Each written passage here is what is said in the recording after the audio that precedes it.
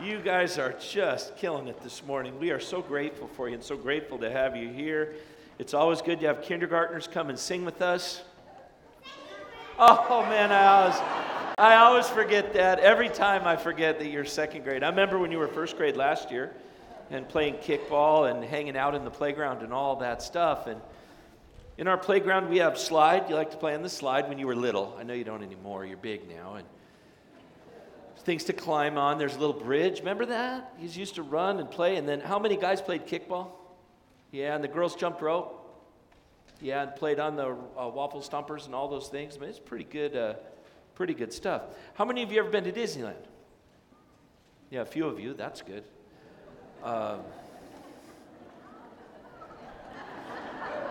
Right. Have you ever been on a roller coaster at Disneyland? Yeah. They're not bad. You're not scared. No. I wasn't scared when I was your age. Now I'm a little more aware of physics and that stuff. It's a whole different thing. But I remember going on a roller coaster at Magic Mountain, which it's kind of like Disneyland, but it's kind of not. And it's hotter up there. But they have a lot more roller coasters than they do at Disneyland. And they had, at one time, what was called the biggest, fastest roller coaster in the world. It was called Colossus. Very good. And so we would go up there and we would ride it and we would hang out. And I remember getting on the Colossus and you got on this huge uphill thing. And if you've been on a roller coaster, you know how that goes, right? It's click, click, click, click, click, click, click, click, click, click, click. And then all of a sudden it quit clicking and we stopped. And we sat there for a while. Not cool. Not cool. So we were about 3/4 of the way to the top of the Colossus and we just sat there.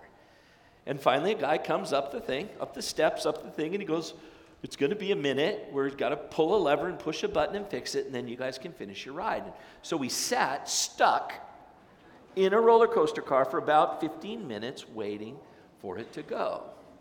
But eventually, I'm not still there. No one got sick. So it was all kind of good. It worked out pretty well. Have you ever been stuck? Yeah, maybe here or there, whatever. I brought some pictures today. If you look up at the thing where it says Peace Will Come Advent, I've got a couple of pictures of people stuck. I know, huh? That's a whole different kind of roller coaster than the one I got stuck on. It looks like they're actually like with their backs to the ground. And on the left, that's called a cherry picker. And that had to come and pick the people out of the thing. Now that's a little bit, I know that's nerve-wracking, huh? I'm not sure I can handle it. It's a little different kind of stuck than just being stuck. So they have to come from above, right? They got to bring the thing and set it up and move it over and get the people out one at a time. It's a little bit slower thing. This is a picture of two men who were fishing in a river in the east coast of the United States. And you can just barely see the men right under the helicopter, but the water rose, and because of the way it is, you couldn't bring a Jeep or a truck in there. They had to come from above and drop down and pull out the fishermen. And they were okay, but that's a different kind of stuck too, right? It's one thing if you're stuck for me to say, okay, I'll pull and help you. It's another thing to pick you up with a helicopter and move you out. This is a mountain biker. I especially like mountain bikers. This is in Northern California. He got in a mountain bike accident and he was hurt and he went down a cliff. And so a guy had to go down on that blue rope and connect himself to the mountain biker guy and then pull him up. How far do you think he is above the ground? It looks like, what do you think? Like 100 feet or something. It's not like 2 feet or whatnot. The helicopter had to really pick him up and let him go. You guys did such a nice job singing. And then Mrs. Todd read this scripture for us. For when you did awesome things that we did not expect, you came down. And the mountains trembled before you. You come to the help of those who gladly do right, who remember your ways. You got enough to do between now and December 24th? Because I'm not going to give you anything else to do except think and meditate and pray a little bit. But I want you to consider in a few moments what it means when God comes down. Because Christmas is a total celebration of God coming down to humanity. You know, after Thanksgiving, everything changes. We decorated, the trees go up, the Advent wreath's here, the colors on the pastures, everything kind of changes. And even the children's music, they're singing a Christmas carol in their song today. And in a few moments, the flute, when Rachel plays, I wonder if you're going to know absolutely every word to every song that is played in her piece. And it's amazing in December that we get to look forward to a new year, but in that we look back a little bit and make critical evaluations of where we've been. What did I do in 2017 that made a difference? Where were those places where I was stuck? That God came down and said, I know you're stuck, but I'm here with you, and I'm going to move you from here to here, and I'm going to make sure this is okay. Because when God comes down, things are never the same again. When God comes down, he fixes things or he breaks things. And people say, man, I want God to come down into my life and it'll all be great and everything. I said, man, be careful what you wish for. Because when God shows up, everything's totally different. How many of you guys have heard of Moses? Yeah. Love that. Been waiting for that since Thursday when I put this together. I do that these kids know Moses, kids know that song, they know the story of the faith. They can tell you when God comes down. Watch this. What is this a picture of, do you think? Well, that God came down, that's a burning bush, right? God came down to Moses and he talked to him in the burning bush, right? God came down. And Moses is in a podunk place, in a podunk thing, doing a podunk job that he's way more equipped to be a politician or a leader or a businessman or an attorney. And God comes down and says, Moses, everything's off. Everything you thought you were doing is changed and transformed. In the twinkling of an eye, Moses, you're going to go rescue 1 million people out of the most powerful man in the world. He's building pyramids and a sphinx and all this stuff. And you're going to go take his labor force that's working for free, and you're going to move them to a different land. God came down. Moses could have tended Jethro's sheep forever and ever, but God came down and says, Moses is going to be completely different. You're going to go a different direction in your life at over 80 years old. Wow. God comes down. And when God comes down, things transform. At least they did for Moses. And then when things were going bonkers for Moses, he went to Mount Sinai. And God said, we're going to climb this mountain. We're going to have a little talk. And as Moses went up and God came down, the people went berserk. And God looks at Moses and he says, these people who you led out of Egypt. And Moses said, wait a minute, God. These are your people. You told me to go get them. And they're crazy. They're certifiably nuts. They got a golden calf, as if you didn't see the movie, the Bible, or the Ten Commandments, and know they're all going nuts. And God came down and said, I'm going to bring order. I'm going to bring peace. I'm going to bring connection to God for people. And I'm going to redefine you. God came down to Moses there. Moses came down to the people and said, here's the covenant, here's the promise. God will be your God and you will be his people. It's the essence of being a Christian. This is the very heart of what it is to believe in God, is to believe that God is your God and you are his child. And to believe that and hold on to that is why God came down. That's why Christmas and Advent, that's why the children singing and all of the hymns that we sing have a whole different flavor, because we're reminded that God comes down at Christmas as he came down in November and October and September and August. And exactly when you needed him to be there. He comes to rescue. God doesn't come with an angry spirit with thunderbolts in his eyes ready to kill people who are disobedient. Rather, he comes down as a father to children, as someone who loves somebody comes into the life of somebody else. I think sometimes that gets lost at Christmas. This last Friday, we and my wife went out a little bit, and Friday's my day off, and Saturdays I typically work, and it was so busy.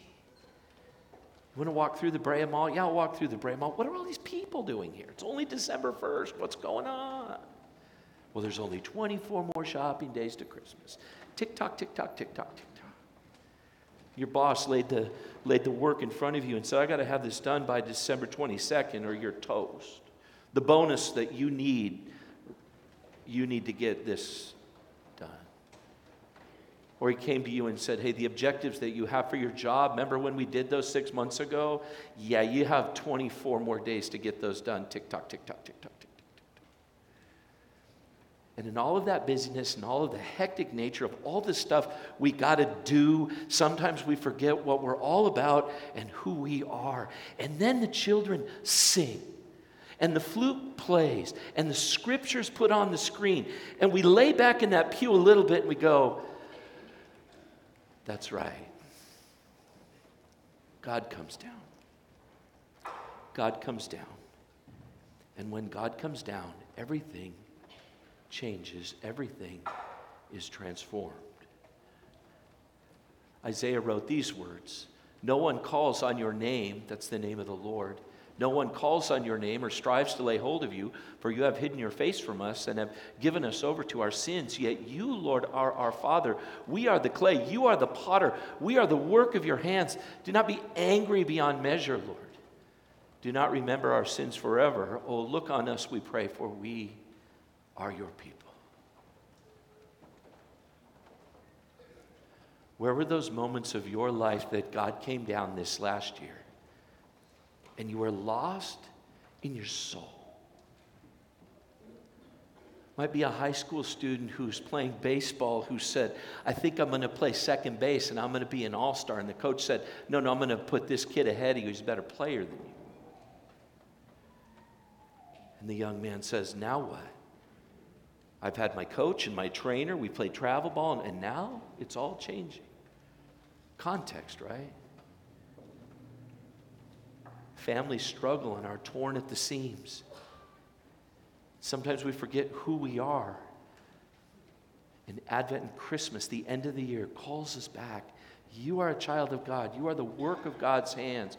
We are God's people. I love that. He says, we are the clay, you are the potter. How many of you guys do, we do clay in school still, right? Yeah, you guys make stuff, don't you? Some of that you're going to get for Christmas presents. It'll be great. When you make something, it looks only, there's, how many are there? Like if you guys make a picture, how many of them are exactly the same? What, Bridge? 0, right? They're all different. Because Lucas is of a hockey player, and James's is of Darth Vader, and Bridget's pink, and all. And Charlotte's is green and cold for the Packers. Right, Charlotte?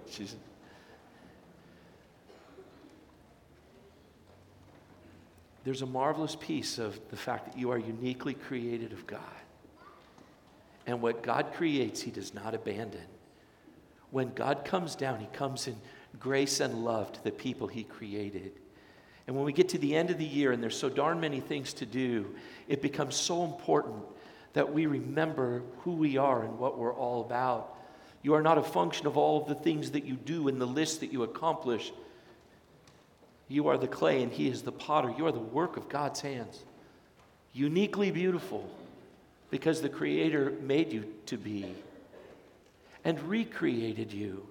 God is not angry with our sins because Christ came down.